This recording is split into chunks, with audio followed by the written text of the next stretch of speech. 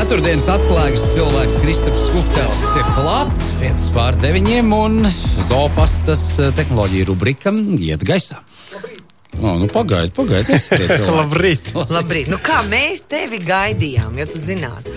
Mēs pilnīgi esam atkarīgi no informācijas par jaunajām tehnoloģijām. Jā, lieliski. Paldies. Ķeramies uzreiz klāt tad baterijām pie ragiem un runājam par baterijām.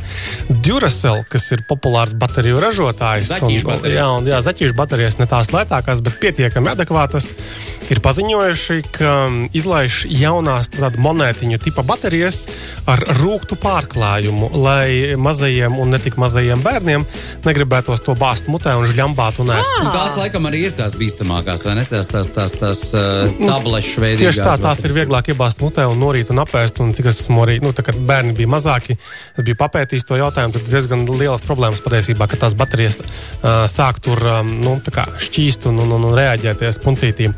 Tad, tagad viņas ir vienkārši ļoti, ļoti rūktas, kad iebāž mutē ar domu tādu, lai viņas gribētos arī izšpļaut. Bet vakar Twitterī, man liekas, ka visdrīzāk jau veikalos šādas te baterijas varētu jau sākt parādīties. Un viens no sekotājiem bija atbildējis, ka pamēģiniet attaisīt vaļā to paciņu ar tām baterijām mūsdienās. Tur plēvīte pēc plēvītes un nav nemaz tik vienkārši atvērt vaļā. Tas ir drošības nolūkos. Tieši tā, jā. Redz, ar bērnu jau tā ir. Tu viņam var iemānīt pirmo zāļu devu kaut kādu rūkto pulverīti, kas izšķīdinās ūdenī, otro viņš vairs nekādu neņems. Un līdzīgi droši vien tā doma ar baterijām. Pamēģināju, sapratu, nē, tas nav man. Starp citu, aptiekās ir nopērkama nagu laka, kas ir domāta nagu grauzējiņiem. Arī garšīgi noteikti. Rūkta, jā. Īstenībā, tad šī lieta ir, jo esot izpētīts, ka tieši rūktā garša ir nepieņemamākā bērniem. Ko vēl vajadzētu rūktināt? Rūktināt vajadzētu lodīšu pilspalvu galus. Bet tos jau arī pieaugušiem cilvēkiem. Starp citu vēl, tad tā kā spēļu konsolītei mazajai Nintendo izmanto līdzīgu metodi ar rūktināšanu, tātad tiem mazajiem kārtrižiņiem. Tātad Nintendo Switch, tā rokās turamā spēļu konsolīte, tur tādi mazi atmiņas kartes paskatu un izmēru tie kārtriģi, un lai arī viņas nebāsta mutē neviens, viņi ir apstrādāti ar kaut kādu materiālu, kas arī nepārāk garšīgs ir. Tā ka vēl tāda interesanta nianse, manuprāt, un lieta, kad LMT te paziņoja šonadēļ, ka viņi uz savas galvenās ēkas Ropažu ielā ir izvietojuši bišu stropus, ko viņi nosaukuši par vietas stropiem. Un tas ir interesanti tā kā no diviem virzieniem. Tātad, pirmkārt, kas uz jumta viņiem ir 5G antenas. Un 5G, kad runā par 5G, visi, tur bites mirst un viss ir slikti. Un tad viņiem arī bija tāda doma tam eksperimentam, kas notiks ar tām bitēm, kas būs blakus tām antenām. Izrādās, ka bites ir izdzīvojušas, ir ievākt 80 kg izcilas kvalitātes medus. Es pat redzēju kaut kur Twitterī vai Facebookā. Droši vien folīcā, kurītēm lidinās. Tās jau ir mutanti, tās noteikti. Tās jau vairs par bitēm nevar. Ka viņi bija kaut kādu to medu ādat paši. Kaut kādu certifikātu par to medus kvalitāti bija arī dabūjuši, bet interesants ir arī paši, kas ir tie vietas stropi. Respektīvi, tur ir dažādi sensori slēgt iekšā, tīri, lai temperatūras saprast, lai varētu attālināti izsekot, vai nevajag kaut kādu apraudzīt. Un tad es papētīju un atcerējos, ka Latvijā jau ar autonomās biškopības risinājumi ir testēti arī iepriekš. Piemēram, LU, Latvijas Universitātes botāniskajā dārzā, ir 18. gadā jau vasarā testēta tātad arī kaut kāds risinājums tieši biškopībai, kurā ir tie bišu stropi aprīkoti ar dažādiem sensoriem, temperatūras sensori, svara sensori, mitruma sensori, kas tiem biškopiem, acīm redzot, kas saprot, ko nozīmē tie mērījumi, rādījumi, ļauj tad atkal saprast, vai ir vajadzība pievērsties tam bitēm. Kristap, tā industrija, tā ir liela. Es kaut kad uzdūros YouTube vienam materiālam, kur arī viens biškops eksperimentējot bija nonācis līdz tiem rāmīšiem, kur bits to medu vāc.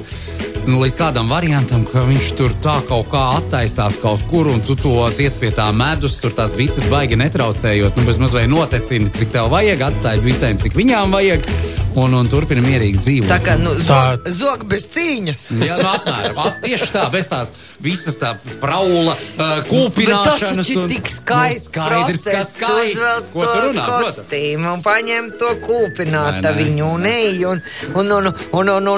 riskē.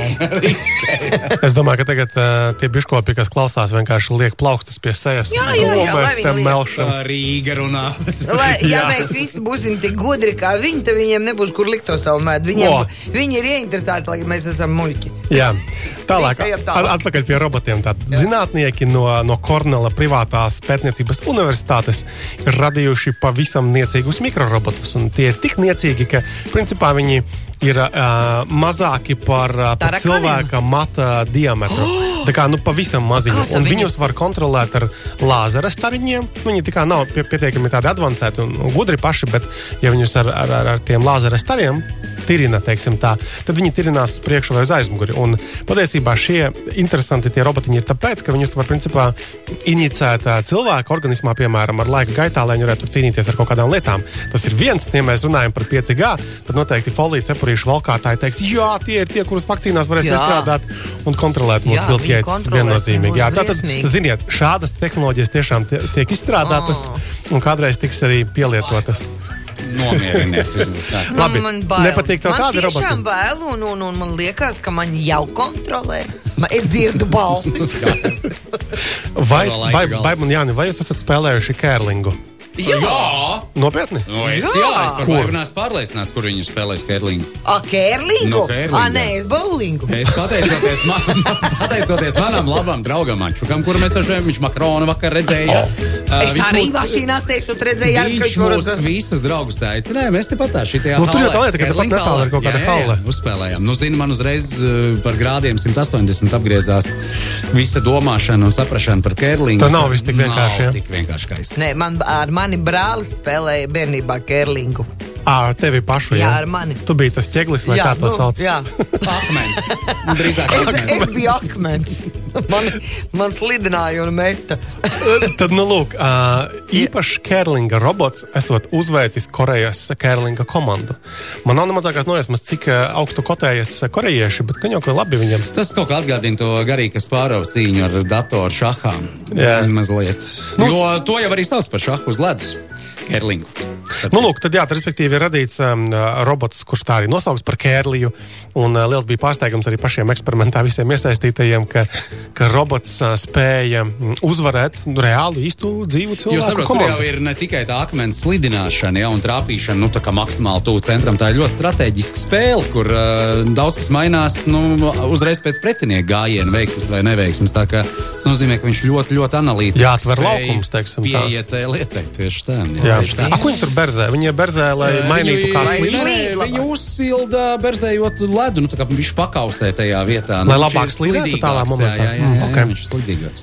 Labi, kaut kā mēs esam aizrunājušies šodien par tādām trakām lietām tehnoloģiju. Tad turpinām tālāk. Klausies, jā, bet maz atkāp, kamēr tas vēl ir aktuāli un palicis atmiņās par tām rūgtajām nagu lakām. Raksta nedarbojas. Uz visiem dēlam pat patīk tā garša. Tā raksta, jā. Tā, pagaidi, ka vēl ir Kristaps sekundīti. Tā LTV ēkā arī uz laiku tiek likti bišu stropi, un biškops izteicās ļoti labs medus no turienes nāk. Kāpēc? Zaķu sala rēķini. Labi, viņi ir zaļa, tur viss notiek. Kas apalam tā ir? Marsa pēdiņās parks. Gan jau kaut kādas atrod ziedus kaut kā. Jā, tad par tām trakajām lietām. Viens zinātnieks ir parādījis, tur pēc pilnīgi video ir bijis arī, kā viņš ar izspiedēju vīrusu ir inficējis kafijas automātu. Tātad mūsdienās viss paliek arvien tāds sarežģītāks un digitālāks, un tostarp arī kafijas aparāti. Lielā daļa kafijas aparātu, it īpaši dārgākajā galā, ir jau aprīkoti ar iespēju pieslēgt mobilās lietotnes, kur mēs varam redzēt statistiku, mēs varam pieteikt, gatavot dzērienus tādus vai šādus, un tad vienkārši no rindiņā sastāsies viņi. Un tad, lūk, tāds zinātnieks Mārtiņš Hrons ir padalījies ar informāciju, kā viņš ir uzlauzis šo te kafijas aparātu, kurš kaut kādu tur muļķības un trakolības dara pēc tam. Un tā kā tas ir izspiedēja vīrus, tad principā šeku samaksā man tik un tik tur bitkoinus, un tad mēs darīsim brīvu un svabadu tavu jauno kafijas aparātu. Bet atkal tad abstrahējoties no šī konkrētā gadījuma, tad, protams, jā, liela daļa šādu te gan kafijas aparātu, gan jebkāda veida, sadzīves tehnikas, tā, kad tika būvēti, man liekas, ka tur neviens īpaši par to drošību arī nedomāja. Un īpaši tas bija labi redzams, piemēram, par tām pašām viedajām kamerām dažādām pirms gadiem, 3, 4, kad tās kļuva populāras. Vienkārši, ka mēs varam no interneta pieslēgties, piemēram, mājās paskatīties, kas notiek.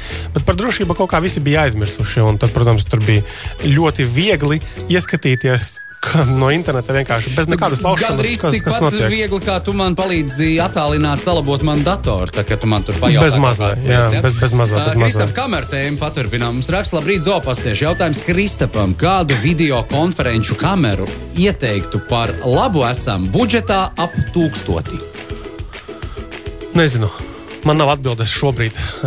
Tas ir jāpameklē. Papētāms jautājums. Tas noteikti papētāms jautājums, bet man liekas, ka būtu pat jēgpilni, it īpaši, ja ir budžets kaut kāds tam kamerām, tad parunāt ar uzņēmumiem, kas ievieš šādas sistēmas, viņiem jau ir konkrēta pieredze, kas ar ko darbojas, jo tās kameras nav nemaz tik līdzīgas savā starpā, ir vienas ar kaut kādiem rīkiem labāk sadarbojas, citas ar kaut kādiem saziņas rīkiem sliktāk sadarbojas, tāpēc es gribētu teikt, ka uzmeklējam kompānijas uzticamas, kas ievieš šādus te konferenčus, šos te pakalpojumus.